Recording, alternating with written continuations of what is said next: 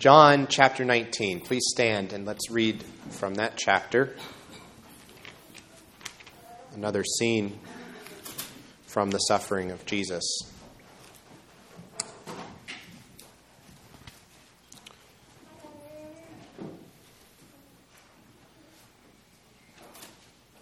This passage describing, in fact, his death. John 19, beginning at verse 28. After this, Jesus, knowing that all was now finished, said, to fulfill the scripture, "I thirst." A jar full of sour wine stood there, so they put a sponge full of the sour wine on a hyssop branch and held it to his mouth. When Jesus had received the sour wine, he said, "It is finished." And he bowed his head and gave up his spirit.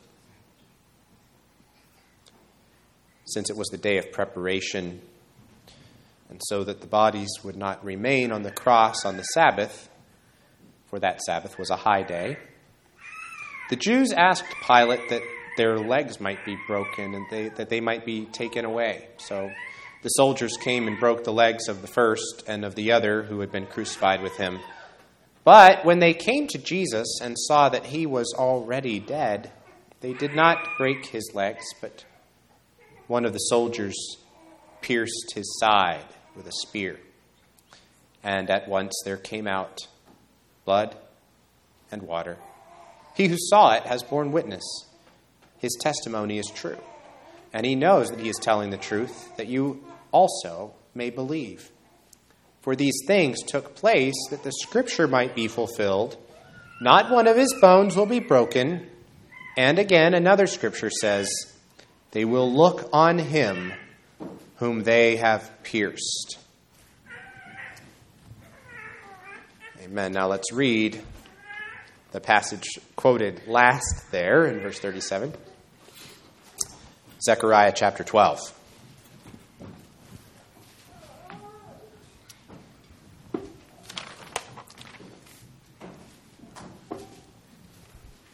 Zechariah 12.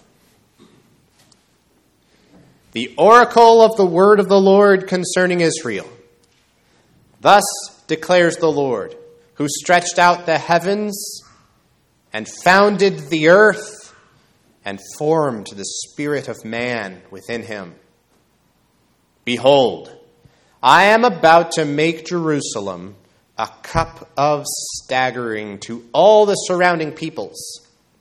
The siege of Jerusalem will also be against Judah.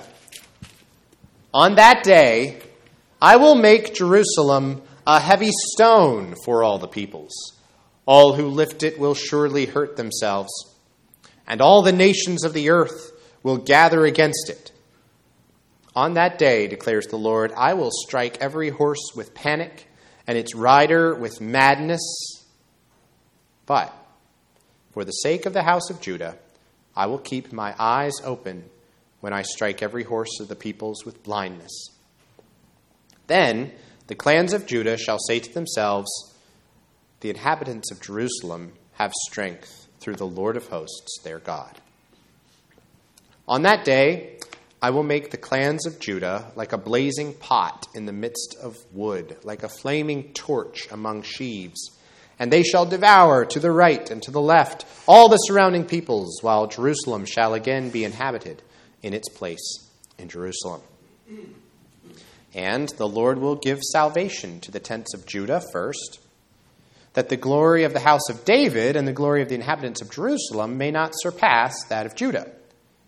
On that day the Lord will protect the inhabitants of Jerusalem, so that the feeblest among them on that day shall be like David.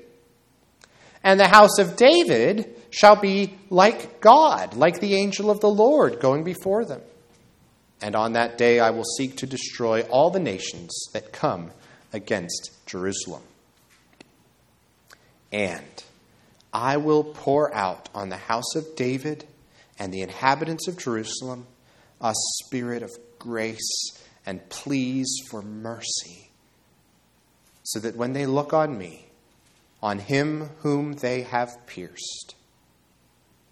They shall mourn for him, as one mourns for an only child, and weep bitterly over him as one weeps over a firstborn. On that day, the mourning in Jerusalem will be as great as the mourning for Hadad-rimmon in the plain of Megiddo. The land shall mourn, each family by itself, the family of the house of David by itself, and their wives by themselves, the family of the house of Nathan by itself, and their wives by themselves, the family of the house of Levi by itself, and their wives by themselves, the family of the Shimeites by itself, and their wives by themselves, and all the families that are left, each by itself, and their wives by themselves. Amen. You can be seated.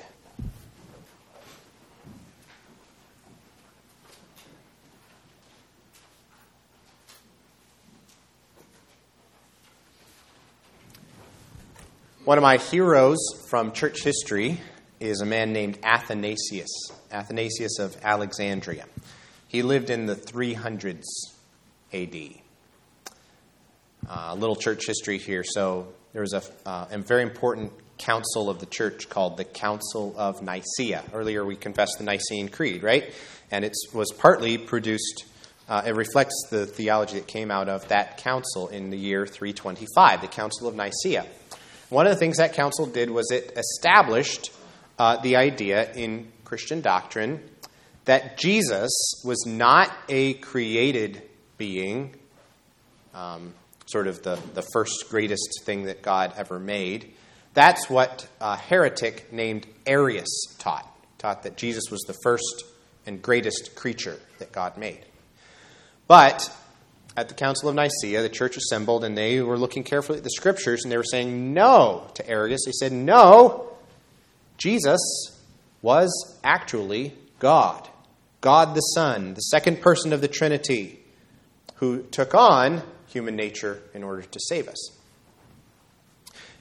Now, interestingly, for the next several decades, the Arian heresy actually stayed pretty strong. There were some very powerful leaders in the church who still supported it. There were several emperors who sort of threw their weight behind it. Athanasius, on the other hand, consistently defended the orthodox teaching of the Bible, spelled out at Nicaea, and he defended that doctrine at great personal cost. There were 5 different times when he was actually exiled from his home city of Alexandria as the politics of the empire sort of ebbed and flowed. And so the nickname that has come down to us through church history for Athanasius is Athanasius Contra Mundum, which is the Latin phrase for against the world. Athanasius against the world, Contra Mundum. And ever since, at least high school, that has always been a very inspirational idea to me for some reason, that courage to stand alone, to stand for the truth when the truth is not popular. It's one of the things that Athanasius sort of represents in church history. Athanasius Contra Mundum, against the world.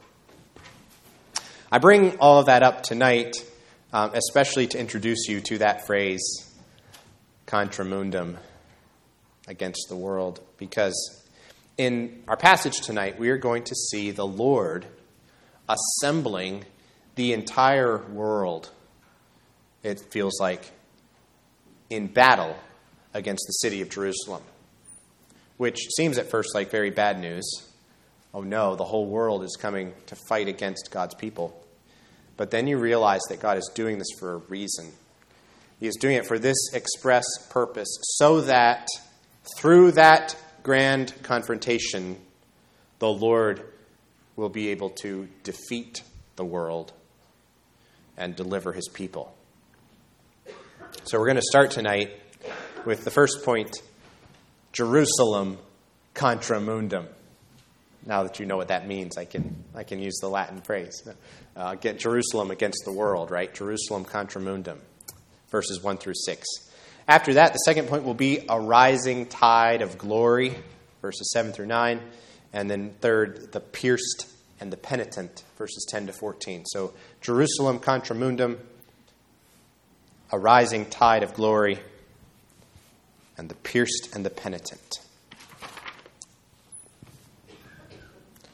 Now, before we actually get into the oracle itself,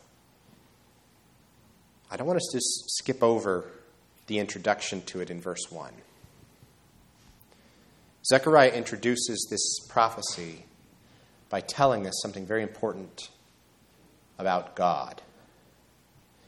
He doesn't just say, "Thus says the Lord." He says, "Thus declares the Lord who stretched out the heavens and founded the earth and formed the spirit of man within him." He's describing for us God the Creator. God whose reach is so vast that if you think about the sky over our heads, he is the one who stretched all of that out across the heavens. I can barely stretch a fitted sheet across my queen-size mattress. But the Lord stretched out the heavens. Downtown, they'll build these big high-rises, and if you've seen some of them going up, first they dig down deep into the earth to put the foundation deep in the ground. In fact, any foundation of any building, including this one, rests on the earth or in the earth. But look at what this says about the Lord. The Lord founded the earth itself. The Lord laid the foundation for all other foundations. Okay? God the Creator stretched out the heavens, founded the earth. God is also the source of all human life. He formed the spirit of man within him. This is all very important, the way that Zechariah is reaching back to the history of the creation of the world and of man in Genesis 1 and 2. He's doing this here to remind us, what kind of God are we dealing with here? Who is it who's going to act in judgment and salvation in these last 3 chapters of the book? This, by the way, is kind of introducing the final section of Zechariah. And the answer is, well, it is God the Creator. That is the who of these last 3 chapters. God the Creator. You might also say, as we think about this judgment and salvation in these last 3 chapters, one way to think of it as God bringing in a new creation. New creation is a big theme throughout the Bible, and I think it's appearing very clearly in this section of Zechariah in particular. So he's describing for us God the Creator as he's about to show us the new creation realities that God is going to introduce into Israel's life and into the history of the world, racing towards the last day itself. So, keeping this in mind, this is God the Creator. What does this Creator God now say? And here's the oracle. "Behold, I am about to make Jerusalem a cup of staggering to all the surrounding peoples." So what happens in this first section of the chapter is that God intentionally gathers Israel's enemies from all around to fight against Judah and Jerusalem. And why does he do it? He gathers those surrounding nations so that he can defeat them all at once. We've seen this in other prophets before, how God will arrange this massive coalition of enemy nations to unite against his people so that he can confront them and defeat them all in one fell swoop. This is not only a theme in the Old Testament prophets, it is also a theme in the book of Revelation, the great battle of Armageddon. It describes the great climactic conflict of all history in that book at the very end of the Bible. It's the same theme drawn from this Old Testament imagery. God assembling the nations for the purpose of defeating them. Now, the Lord uses more than one poetic word picture to illustrate this. First, it's this cup. By coming to fight against Jerusalem, it's like these nations are going to have to take a great big swig of this powerful drink that is going to absolutely overwhelm them and cause them to stagger. They can't handle it. In verse 3, he compares Jerusalem to a heavy stone. And this reminds me of the World's Strongest Man competitions, where they'll pick up these enormous boulders. It's like, whoa, how can anybody even think about lifting that up off the ground? And you can imagine what would happen to somebody, say, like me. If I tried to do those things, I go up to that boulder and I try to move. Well, something's going to move, but it's not going to be the boulder. It's going to be a disc in my spine, right? These nations come as the aggressors. It seems like they have all the power. But in this ironic twist, they are the ones who are debilitated by their very effort to debilitate the people of God. Right? They come and they try to lift that rock of Jerusalem, but they're the ones who get injured in the effort to harm God's people. God says he's going to strike their horses with panic, their their riders with madness, which this reminds me of the story of Gideon, where there's that huge Midianite army in the valley. Gideon's vastly outnumbered, but the Midianites do the Israelites' work for them. The Israelites don't really have to fight at all. The Midianites destroy one another in the panic that the Lord has brought upon them. But in contrast, with the blindness of the maddened war horses, of course, you have on the other hand the perfect vision of the Lord, verse 4, how he sees Judah clearly. His eyes are on them. He is caring for them. He's paying attention to them. He's giving them the power and the resources that they naturally lack so that they can win this victory by God's power. Then the clans of Judah shall say to themselves, the inhabitants of Jerusalem have strength. How? They don't have strength in themselves. It's not their resources, their power, their political or diplomatic or military might that's going to accomplish this for Judah and Jerusalem. The inhabitants of Jerusalem have strength through the Lord of hosts, their God. It's like the psalm says, some trust in chariots, some trust in horses, but we are going to be different. We are going to depend on the name of the Lord our God. And then you can see the power of God that starts working through these people in verse 6. Again, it's this irony because they're surrounded, right? There are enemies on every side, but imagine a wheat field. Imagine it's late in the season where the stalks have all started to dry out and turn brown. The whole field is like a tinderbox. You light a match in the middle of that field.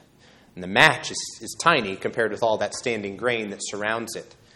But what's going to happen? That whole field could go up in a blaze, started from that single flame in the center.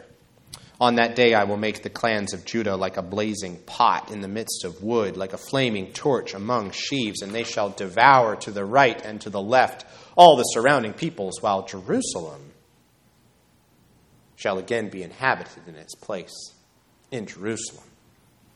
And so the world around is going to be burned away. But one thing is going to remain. What is going to remain when everything else is consumed by fire? It's Jerusalem. Still standing. It reminds me of Noah and the flood, right? Except that was water. This is fire. That comparison draw our minds to some New Testament teachings. You think about the book of 2 Peter. Peter connects together that judgment by water in the days of Noah with the future judgment by fire when Christ returns. Hebrews talks about the world being shaken. Why? So that the things that cannot be shaken will remain. Again, it's a picture of everything else being destroyed and what is left. What is still standing when everything else is gone? What's going to last through that fire of God's judgment? Well, it's going to be the new creation.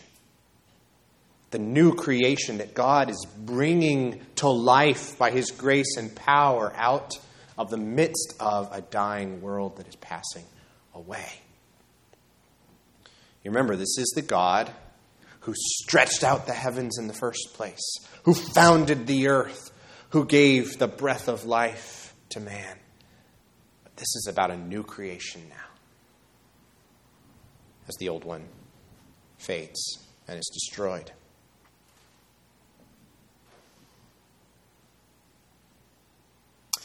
Okay, now verses 7 through 9. As I was thinking about these next verses, which are related to what's come before, but this new section, the phrase came to mind. People will say, a rising tide lifts all the boats. You've heard that before. This is out of its usual context, I guess. But I thought of that phrase because in this passage there is this rising tide of glory that's raising up everybody in Israel to new heights. The leaders and the common people alike. Everybody is kind of leveling up a step in glory here. And so there's Judah, there's Jerusalem, and there's the royal family. All three of them God is lifting to a new level of greatness and glory. As you can probably imagine, Jerusalem was kind of the center, the hub of life for the people who returned from exile in Babylon. Jerusalem is where the temple was. It's where the most influential leaders were. Jerusalem was the power center where the influence and the wealth was concentrated. And this is the way it often goes with a big urban center surrounded by smaller towns and countryside and agriculture. Right? That's why Zechariah goes out of his way here to say, first, listen, the blessings that I'm talking about are not just going to be for the bigwigs in Jerusalem. This is not just for the leaders. It's not just for the powerful people. This is for the whole people of God. This is for everyone. The Lord will give salvation, in fact, to the tents of Judah first, so that the glory of the house of David and the glory of the inhabitants of Jerusalem may not surpass that of Judah. See, the idea is this blessing is going to start not at the city center. It's going to start in the countryside. The blessings of God's rescue and salvation are going to extend to all the covenant people, not just to the kind of who's who in the city. Then as he goes on, you can see if that's the case out there in the towns and the countryside, if they are experiencing this glory and power of God in this remarkable way, well, then you just think, well, how much more? What do you think it's going to be like in the capital city, where those blessings are going to be all the more concentrated and put on display in even more glorious ways? Because that is, after all, where the temple is. That is, after all, the royal city where David once reigned. And you'd expect there to be this kind of next level escalation of glory in a place like that. And sure enough, just like Judah is going to become as glorious as Jerusalem, well, everybody in Jerusalem is going to become like David. Of course, in his own day, David was an exceptional person, a one-of-a-kind person, standing above the rest of the people of Israel. But now, guess what? Everybody in Jerusalem is going to be raised up to that royal dignity and power of David himself. Amazing. They are all going to be chosen and beloved and protected and empowered by the Spirit of the Lord. That's what it means to be like David.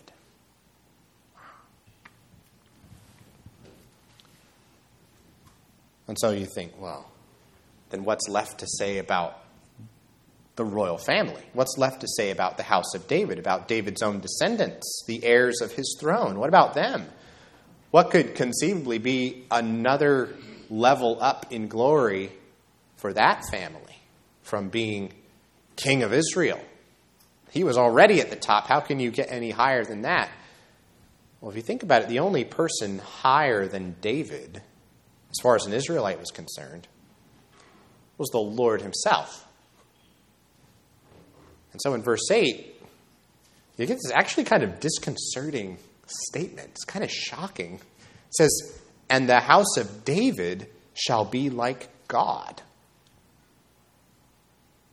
like the angel of the Lord going before them." You don't expect to hear that sort of thing from an Old Testament prophet.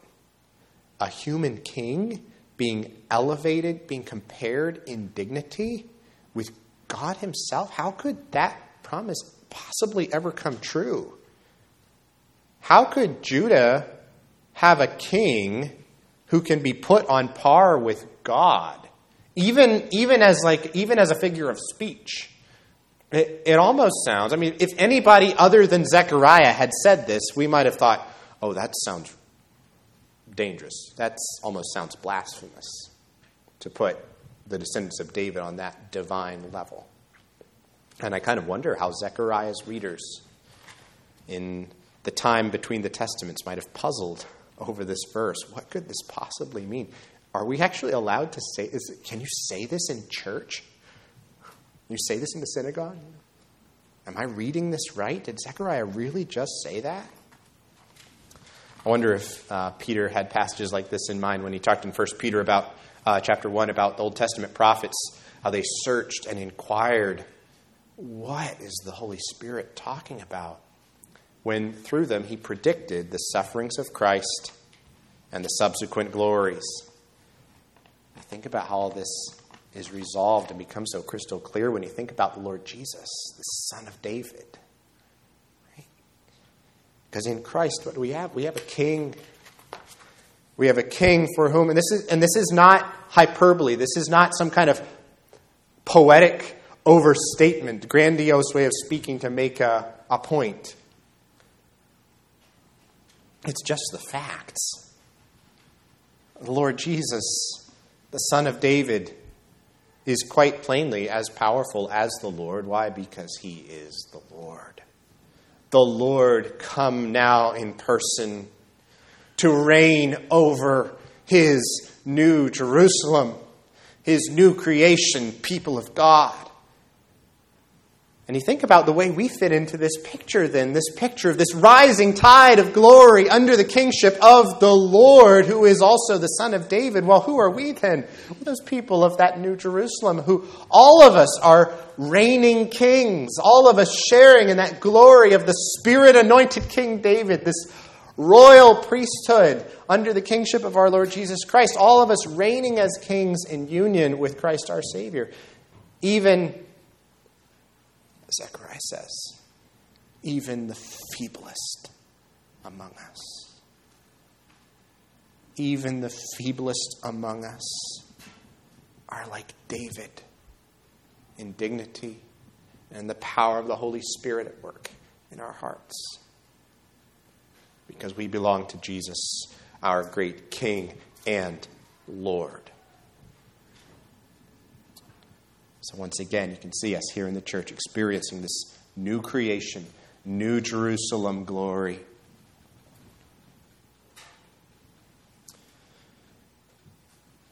As the renewed people of God, the true Israel.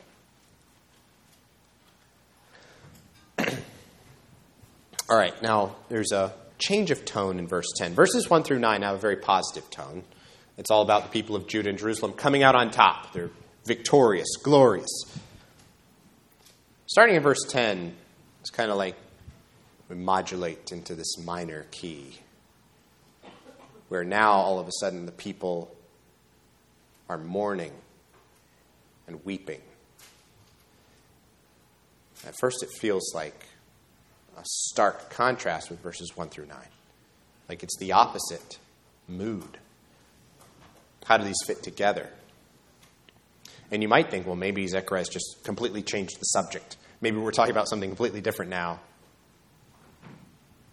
I don't think so, no.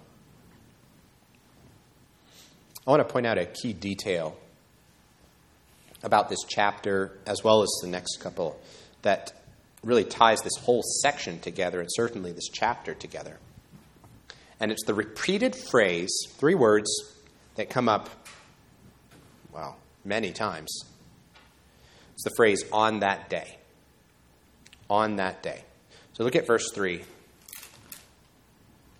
On that day, I will make Jerusalem a heavy stone. Verse 4. On that day, declares the Lord. Verse 6. On that day. Verse 8, it's there twice. On that day, the Lord will protect. On that day, they'll be like David. Verse 9, again, on that day. All these joyful things are going to happen on that day. But then, verse 11. On that day, this mourning and weeping happens. So what day is Zechariah talking about? Well, if you've been with us for other sermons on other minor prophets, you might have a guess, because this is a theme that's come up many times before. I would argue this is the same day that so many of the other prophets are usually talking about when they use this phrase, on that day. It's what's sometimes called the day of the Lord. The day of the Lord. And the day of the Lord is this great prophetic theme in the Bible that is referring to a future great day of judgment and salvation. Salvation for God's people, judgment on God's enemies. A great day of judgment and salvation that is going to result then in a new era, a new age of covenant blessing and flourishing life with God for the faithful remnant of his people. That's the day of the Lord. And that is what Zechariah is describing here. He is describing a climactic future time, a time of salvation for God's people and judgment on God's enemies. And he's signaling, I am telling you about the day of the Lord. And this day of the Lord, the New Testament teaches us, has dawned with the first coming of Jesus, and is going to be fully realized in all of its glory when Jesus comes back. Okay, so what does this chapter then tell us about that day of the Lord? Well, in verses 1 through 9, it's signaling that that day is going to involve God winning a victory for us. But that's not all this passage teaches us. That day is not only going to involve God winning a victory for us, it is going to involve God bringing about a change in us. Verse 10 begins to describe a change of heart within the people of the covenant. And I will pour out on the house of David, on the inhabitants of Jerusalem, a spirit of grace and pleas for mercy. See, the weeping that follows here is the weeping of softened hearts crying out to God for mercy and grace under the conviction of sin. And why is that? Why are they crying out for mercy and grace? It's because they're looking, God says, on me, on him whom they have pierced. Well, that's kind of an odd thing to say. They're looking on me, on him whom they have pierced. I've got to ask the question, how has Israel pierced the Lord? How could that even be possible for the people of the covenant to do physical violence to the Lord of the covenant? How do you pierce God? How does that even happen? Curiously, in the rest of the verse, there's a change, though, isn't there, from first person, it will look on me, to third person. It starts talking about this him. They shall mourn for him. It's a little mysterious, isn't it? It seems like you have this character who, on the one hand, sounds like he is the Lord, but on the other hand, seems like there's a distinction. They shall mourn for him as one mourns for an only child, and weep bitterly over him as one weeps over a firstborn. And so in the rest of the chapter, everyone is humbling themselves in sorrow before God. He systematically goes through all these different subgroups of Israelites who are all, each and all together, publicly mourning over the way the covenant people have assaulted their covenant God, or perhaps in some sense this person, this him, who is related closely to the Lord. Well, once again, what would have been mysterious, a matter for contemplation and wonder and waiting for the people of Zechariah's day and the people between the Testaments sort of comes into focus again, doesn't it, with the coming of Jesus. Earlier, we read the passage where John recalls this prophecy when he records the piercing of Jesus' side.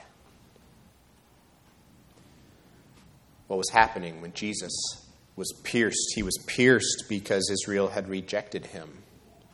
It was the great climax of all of the ways that Israel, down through the centuries, had persistently rebelled against the Lord, rejected the leadership of their good shepherd, bringing to mind the themes from last week. But on this great future day, Zechariah is describing what is going to happen. God's people, seeing what they have done, coming under the conviction of sin, of the evil of this rebellion, they are going to cry out for grace and mercy. We could say they are going to repent. They are going to mourn for this one whom they pierced. Now, did all of the Israelites in the first century who participated in the crucifixion of Jesus, did all of them turn to God for grace and mercy? No. Some of them were hardened in their rebellion. Some of them came under the judgment that the last chapter describes, that chapter 11 describes. Not the salvation that chapter 12 describes. And so there's a great dividing line with the coming of Jesus. Which part of Israel are you going to be part of? The Zechariah 11 Israel or the Zechariah 12 new creation, true Israel, the faithful remnant who are going to repent and mourn for this one whom they have pierced? And indeed, some did. Some did turn in faith to that Lord Jesus, whom they had crucified and yet whom God raised from the dead. That's what you see happening in the book of Acts. And along with them, again, in the book of Acts, what do you see? You see not just those Israelites, but many other people from among the nations gathering with them to form this new covenant, new creation people of God, this true Israel, now gathered from all over the earth to become together in union with Christ, true sons of David, true sons of Levi. That's what we're participating in now as the church. Looking on Christ who was pierced, mourning and weeping over his death and our part in it. And crying out to God for grace and mercy and experiencing this new creation restoration. See, this chapter is a good reminder that experiencing God's salvation doesn't all happen in a major key. It's not all about being happy. It's not all about being cheerful. Sometimes we can fall into that thinking real Christianity, real spirituality means that you always have a smile on your face, even if it's a plastic smile that's hiding the real sorrow and the real sin inside. Experiencing God's salvation in Jesus includes sorrow.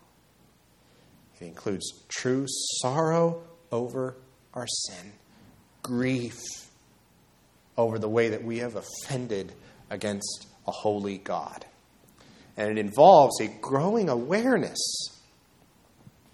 that when Jesus was hanging on the cross, it was my sin that Jesus was bearing there as he hung there dying for me. Who was the guilty, the hymn says? Who brought this upon thee? Alas, my treason, Jesus, hath undone thee. I it was denied thee. I crucified thee. What thou, my Lord, hast suffered was all for sinners' gain. Mine was the transgression, but thine the deadly pain. And so, lo, here I fall, my Savior. 'Tis I deserve thy place. look on me with thy favor. Vouchsafe to me thy grace, a spirit of grace, and pleas for mercy. That is what the Lord Jesus is working in the church today.